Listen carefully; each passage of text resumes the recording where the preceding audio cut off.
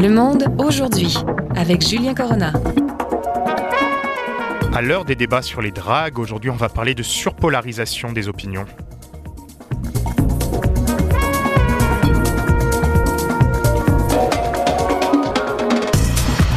Et on parle de surpolarisation des opinions aujourd'hui avec deux invités. On attend encore le deuxième, Philippe Lorange. Bonjour Philippe. Bonjour. Et on recevra ensuite Philippe Léger qui se joindra à la discussion, Julien Corona au micro et Daniel Fortin à la réalisation comme tous les vendredis.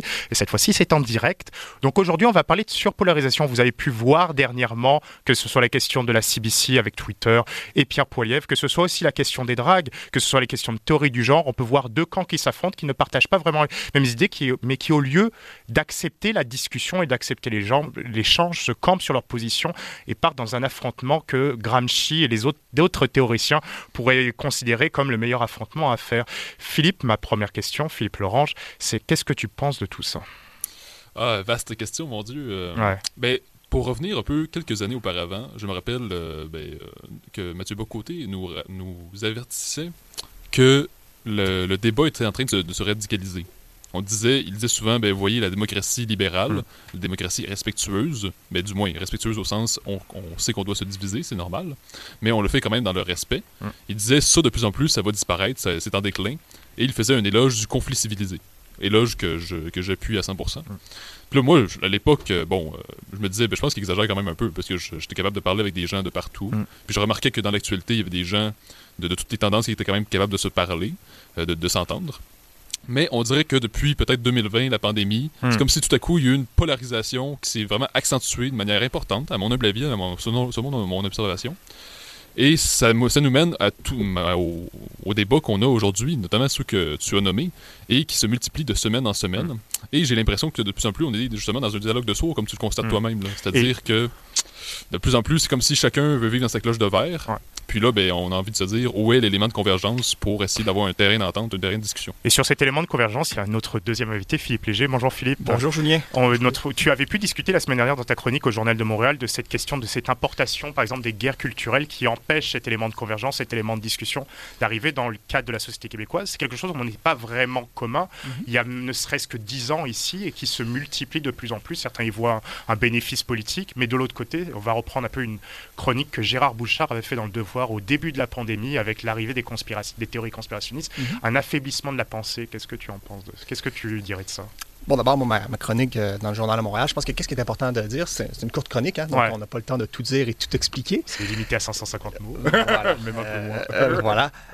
Non, mais je pense qu'une société, c'est normal qu'elle soit traversée de différences passionnelles, qu'elle ait des différences marquées de point de vue, de façon de concevoir la société. C'est pas ça que je nie dans mon papier. Par contre, ce que je vois s'installer tranquillement au Québec, pour moi, je ne sais pas si c'est une guerre culturelle à l'américaine, parce que la guerre culturelle à l'américaine, qu'on l'analyse profondément, qui a été théorisée dans les années 90, sur des questions comme l'avortement, mais aussi des questions morales, des questions nationales aux États-Unis, qu'on l'analyse assez profondément, on s'aperçoit que c'est pas le même climat qu'ici. Chez les Américains, par exemple, ils vont avoir une difficulté, par exemple, sur les relations amoureuses qu'un républicain soit avec une démocrate ou un démocrate, par exemple. Donc, dans ce genre, ces familles-là ne se mélangent pas. Je ne pense pas qu'on est dans ce climat-là au Québec, bien sûr que non. Par contre, peut-on parler d'une guerre culturelle au Québec, pour reprendre l'expression, là? Peut-on parler d'un climat de guerre culturelle? Je crois que de plus en plus, bien sûr, ce sont sur les questions identitaires, qui est la question peut-être centrale de notre époque. Quand je parle des questions identitaires, je parle des questions larges, le triptyque laïcité, immigration et puis langue. Peut-être que sur ces dossiers-là, on est dans un climat de guerre culturelle où deux camps s'affrontent. Et parfois, j'ai l'impression, se légitiment mutuellement en se répondant. Et bien souvent, pour pratiquer le métier de chroniqueur, j'ai l'impression que le débat public est parfois asphyxié par ces deux courants-là de pensée qui sont extrêmement présents dans les médias. Et quand on est un chroniqueur qui essaie de faire sa place tranquillement dans le monde médiatique, dans le débat public, je pense qu'il y a une certaine prime à adopter complètement un discours d'un côté ou de l'autre, parce que, dans l'environnement médiatique qui est le nôtre, on cherche, quand on veut représenter sur les plateaux de télévision, de radio, qu'on veut incarner une position politique, on cherche quelqu'un qui représente un courant politique clair. C'est ça. Donc, voilà ce que, essentiellement, j'essayais d'expliquer dans mon papier du Journal de Montréal. Philippe, parlons de cette asphyxie, par exemple, cette asphyxie des idées, cette asphyxie un peu du débat, de la tangente. Est-ce que c'est problématique pour toi, par exemple, dans le contexte québécois? Est-ce qu'il y a un moyen de contourner ça, ou est-ce qu'on doit, façon de parler, c'est un cheminement naturel de l'évolution des débats actuellement? Ben non, c'est sûr que c'est un problème parce que là, bon, comme je disais tout à l'heure, si on a de plus en plus de difficultés à discuter, ben là, c'est très mauvais pour la démocratie, je pense, parce que de plus en plus, les tendances dominantes vont vouloir s'affermir. Cela dit, moi, je reviendrai avec un concept qu'on entend souvent en France, qui est la tenaille identitaire. Puis que j'ai fait l'objet d'un texte qui va paraître bientôt, qui... Autopromotion. Oui, c'est ça. On se permet... ça.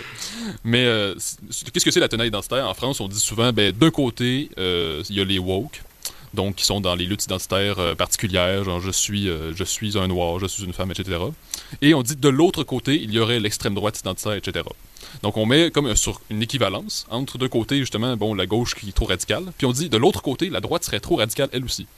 Cela dit, moi je remets en question cette manière de voir les choses, parce que ce que je pense, c'est que le wokisme est de plus en plus hégémonique dans la fonction publique, les universités, plusieurs écoles.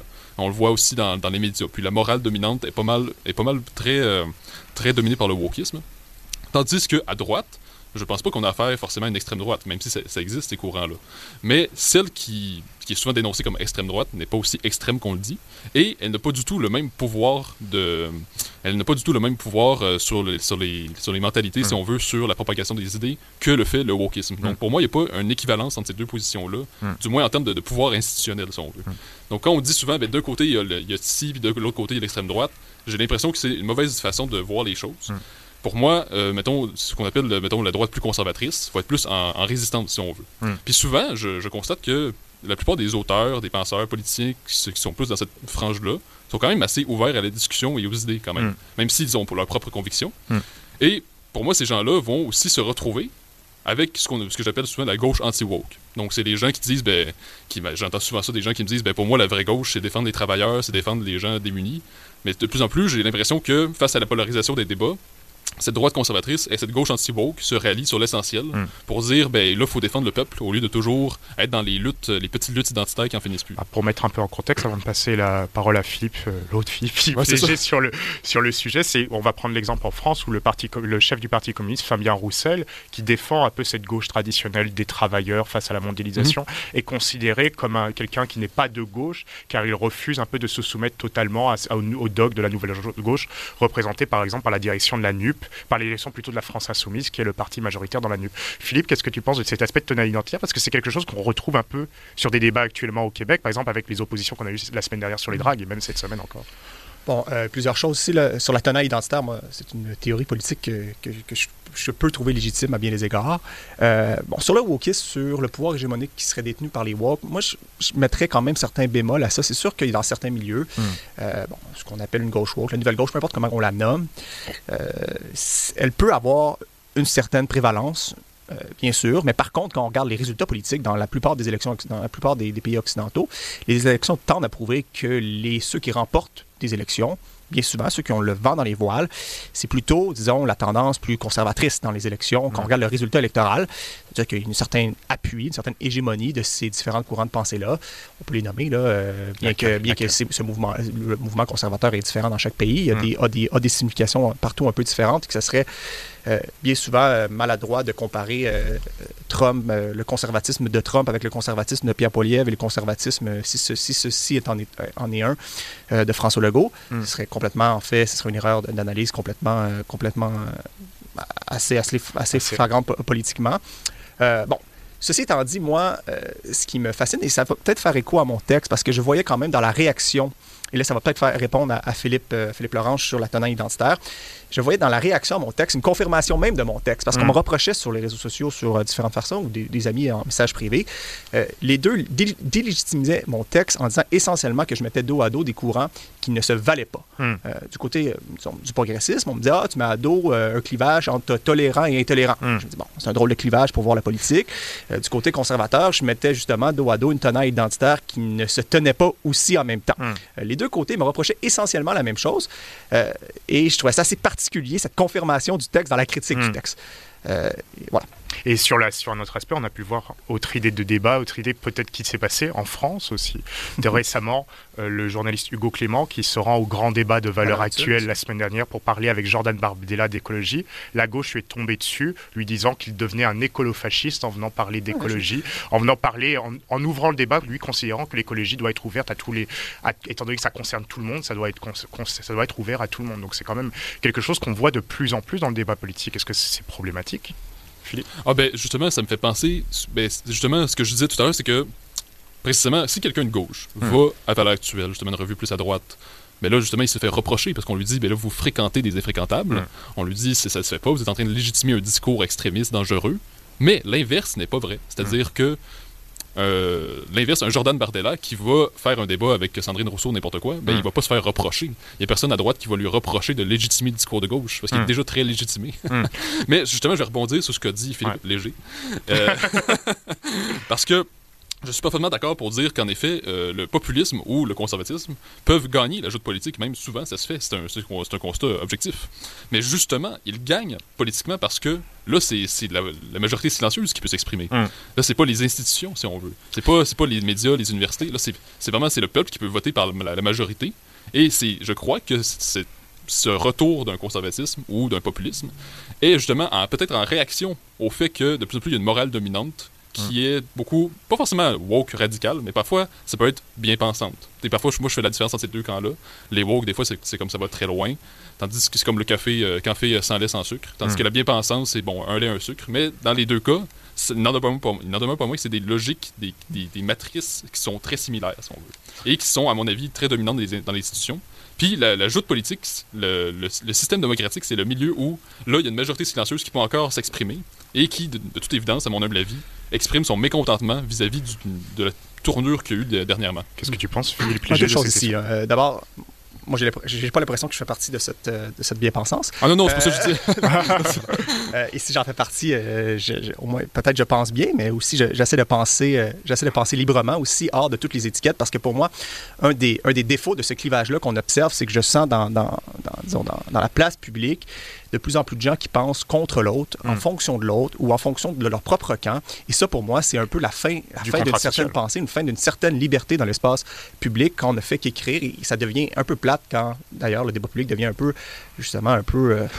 ennuyant quand on sait déjà ça va être quoi la conclusion d'une chronique parce qu'on veut plaire à un côté ou à un autre. Pour moi, il y a une certaine forme de fin de la pensée ici qui, moi, ne m'intéresse pas particulièrement comme chroniqueur ou comme journaliste. Et moi, je contesterais aussi quand même cette hégémonie qu'on dit woke ou nouvelle gauche dans les médias, dans les institutions médiatiques. Il y a quand même, dans les médias, il y a de la place pour, il y a une droite conservatrice, il y a de la place pour une gauche woke. Là, maintenant, je sais que l'argument sera oui, mais c'est pas dans une société d'État. Mais je veux dire, même dans la société d'État, pour moi, il y a quand même de la place pour des gens qui portent un discours qui peut être celui de la bien-pensance. Je pense que j'ai quand même une place à Radio-Canada, puis je veux dire... il suffit d'aller voir les modules politiques, on voit un peu toutes ces opinions représentées. Exactement. Peut-être qu'il y a certains endroits où c'est moins représenté, mais il y a d'autres endroits où c'est représenté. Philippe Lorange, sur cette question. Mais en effet, je suis d'accord qu'il y a toujours une place quelque part, parce qu'on n'est quand même pas en dictature non plus. Mais... Peut-on parler d'hégémonie ici, dans ce cas-là? Oui, je crois quand même, parce que si vous avez, par exemple, 80% de vos invités qui pensent comme l'animateur, puis vous avez comme un 15-20%, peut-être moins, qui vont contester ou qui vont avoir une position plus nuancée, il y a une telle chose qu'une hégémonie. C'est-à-dire, pour moi, Radio-Canada ou d'autres médias qui prescrivent la morale dominante, ce qu'ils font, en fait, c'est l'opposition contrôlée. C'est-à-dire que oui, ils peuvent avoir quelqu'un qui pense différemment, qui a un point de vue plus nuancé, plus de centre ou de droite, mais ça va être toujours quelqu'un qui va être isolé, qui va être encerclé par d'autres, finalement. Puis parfois, ça peut arriver qu'il y a des gens qui sont authentiquement ouverts. Il y a eu déjà des animateurs de radio à Radio-Canada qui étaient des gens très ouverts, qui aimaient le débat d'idées et tout ça. Mais là, en même temps, je ne veux pas faire non plus l'attaque en règle contre un média en particulier. Pardon, oui. Mais prenons l'exemple, pour aller contre ton point, je ne sais pas ce que tu penserais ça, prenons l'exemple un peu ce qui est souvent parlé de l'affrontement entre Émilie Nicolas et Mathieu Bock-Côté qui avait eu à l'émission de Patrice Roy il y a quelques mois. énormément de personnes s'étaient plaints disant que c'est honteux que Mathieu Bocoté soit invité à l'émission de Baptiste Roy. Baptiste Roy s'était expliqué en expliquant mais c'est une idée normale. Il y a des normes et pratiques journalistiques à respecter. On doit être neutre. On ne doit pas afficher une opinion de manière trop prééminente sur un plateau.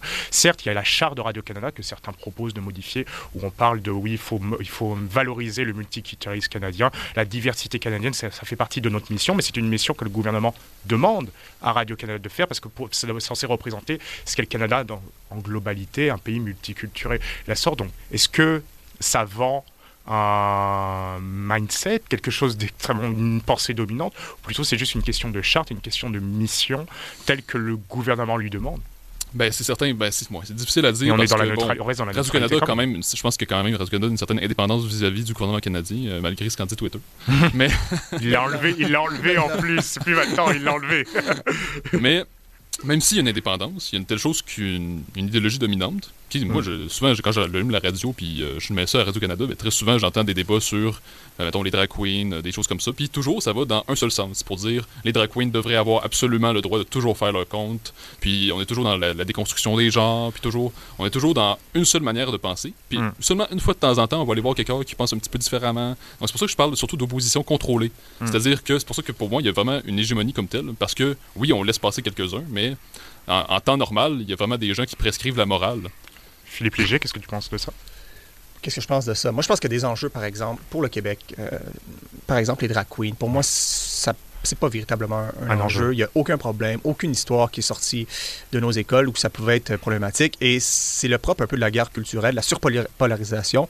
C'est d'avoir l'importation de concepts américains ou de problématiques américains ou français, des fois, qui n'ont aucun rapport avec la réalité québécoise. Et moi, je remarque que des deux côtés, si on est pour reprendre la tenaille identitaire, des deux côtés, on importe d'abord souvent des enjeux américains et de l'autre, on importe bien souvent des enjeux français qui ne sont objectivement pas des enjeux qui ont, disons, prévalence, qui peuvent exister ici là, au Québec, mais qui n'ont pas de prévalence et qui ne prennent pas autant de place de ce que certains disent. Et moi, je m'inquiète véritablement de ce climat-là de guerre culturelle au Québec. Pour la première raison est assez simple. Pour une petite société, ici en France, ce climat-là peut exister, ou si aux États-Unis, ce climat-là peut exister, c'est leur choix, je veux dire, c'est leur situation. Mais au Québec, on est quand même, il ne faut pas l'oublier, dans une situation de petite nation qui n'a pas véritablement le choix de l'émiettement, de la fragmentation, de la division, de la fracture au sein de la société. Et je m'inquiète d'autant plus, disons, pour le mouvement souverainiste qui voit dans cette guerre culturelle-là, moi j'ai beaucoup l'impression que la bataille identitaire et cette guerre culturelle-là, disons, est au-dessus de la bataille ou du clivage souverainiste. Et il y a bien des souverainistes qui devraient en prendre compte et devraient comprendre qu'encore à ce jour, il y a une longue tradition de souverainistes qui ne s'identifient pas ou qui ne sont pas des fervents, disons, qui n'appartiennent pas disons, à la droite conservatrice ou identitaire, peu importe comment on la nomme, et qui, dans ce fait-là, excluent des gens qui seraient favorables à la cause souverainiste. Et le débat de l'époque devient le débat identitaire plutôt que le débat souverainiste. Et à terme, ce que ça risque de créer, ce que j'observe, c'est l'émiettement et d'une certaine façon la fin du Parti québécois. Parce que dans ce contexte-là, à quoi sert le véhicule du Parti québécois? Ce n'est qu'être un groupe de pression souverainiste à l'Assemblée nationale parce que toute l'air, tout l'oxygène politique de cette guerre culturelle-là, donc d'un côté, disons, une certaine, comme on l'a nommé, mais de ces deux côtés-là, je dirais plutôt que ce serait complètement la Coalition Avenir Québec qui réussit à incarner le nationalisme aujourd'hui. Et ça, pour moi, c'est une erreur historique du mouvement souverainiste que d'avoir essayé de transposer et de plaquer le débat identitaire au débat souverainiste. Qu'est-ce que tu penses de ça, Philippe? Plusieurs choses, mais ça m'intéresse. Je trouve ça intéressant. Parce que dans le cas du Parti québécois, par exemple, sous Paul Saint-Pierre Plamondon, j'ai l'impression que, bon, c'est pas quelqu'un qui est conservateur comme tel, mais c'est quelqu'un qui assume son indépendantisme et qui assume aussi que le nationalisme est forcément identitaire. Et depuis que Paul Saint-Pierre Plamondon est là, les intentions de vote pour le Parti québécois ont augmenté. Alors que, depuis 20 ans, avant PSPP, le discours qui était dominant chez les apparatchiks du Parti québécois et chez le nombre de militants, c'était de dire ben là, si on est trop identitaire, si on est trop ci, trop ça, ben là, on va exclure, il y a des gens qui vont trouver ça, que ça va trop loin, etc. Donc, il faut axer notre discours sur l'environnement, les jeunes, le progressisme. Mais la réalité nous montre que cette stratégie a mené à un déclin réel du Parti québécois, de telle sorte que, en 2018, ça a été une catastrophe totale pour le Parti québécois. Après, il y a d'autres facteurs aussi. Je suis parfaitement conscient. Mais depuis que le Parti québécois renoue avec certaines racines, comme l'indépendance comme un vrai combat comme tel, et un combat qui n'est pas simplement pour l'environnement ou les jeunes, même si évidemment ça compte, mais qui est un combat pour le français, nos valeurs, l'identité nationale, puis évidemment qui est parfaitement inclusif, eh bien, le Parti québécois est en augmentation. Parce que l'essentiel des votes du Parti québécois sont surtout à la CAQ et non à Québec solidaire. Et c'est le propos notamment d'Étienne-Alexandre Beauregard dans son livre « Le schisme identitaire » qui montre que le nouveau schisme, si on veut, le nouveau clivage au Québec, c'est plus entre libéraux, Parti québécois, c'est plus fédéraliste, souverainiste, malheureusement. C'est ça. Mais c'est entre nationalistes, comme CAQ-PQ, ou multiculturalistes entre QS et PLQ. Et moi, j'adhère à cette idée c'est ce clivage-là dans lequel on est. Et en ce sens, je crois que c'est une bonne chose que le Parti québécois ait un discours quand même un peu plus, si on veut, nationaliste identitaire, sans forcément être, exclusivement conservateur. Je pense que le Parti québécois demeure quand même un parti résolument progressiste à bien des égards et qui a encore beaucoup de militants de toute tendance. Je pense qu'il faut justement pas faire l'erreur.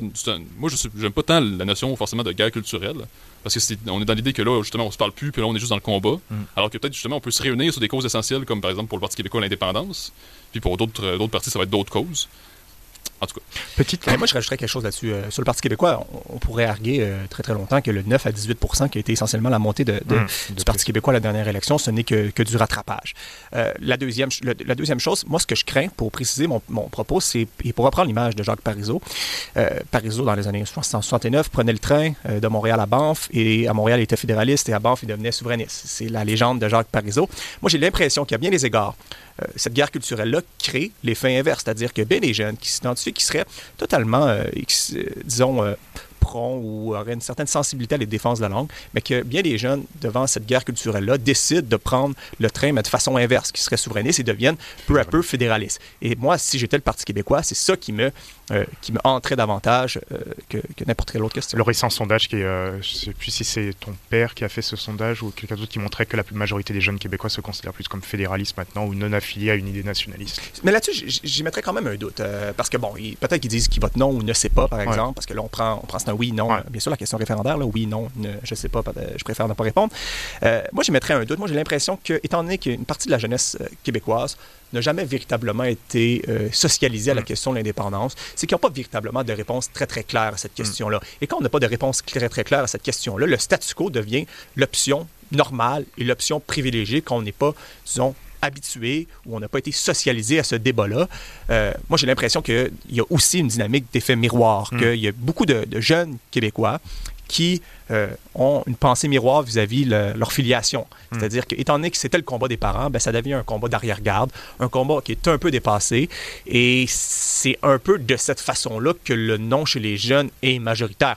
Est-ce que si aujourd'hui ou demain ou après-demain ou après-après-demain, il y avait un débat référendaire où la question référendaire redevenait centrale à notre vie politique, est-ce qu'il y aurait autant de jeunes qui voteraient non?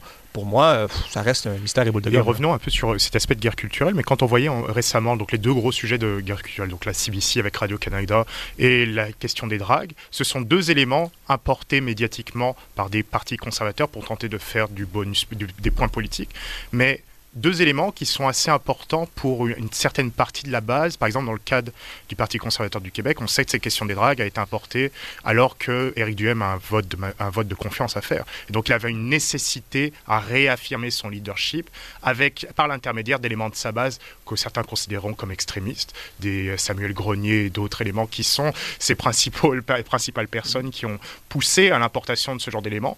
Et est-ce qu'il y aurait un manque de discernement de la part de certaines personnes, de s'être laissé avoir et d'avoir augmenté de manière beaucoup trop forte ce genre de discours, participant au discours politique et participant un peu au maintien de la base par les chefs?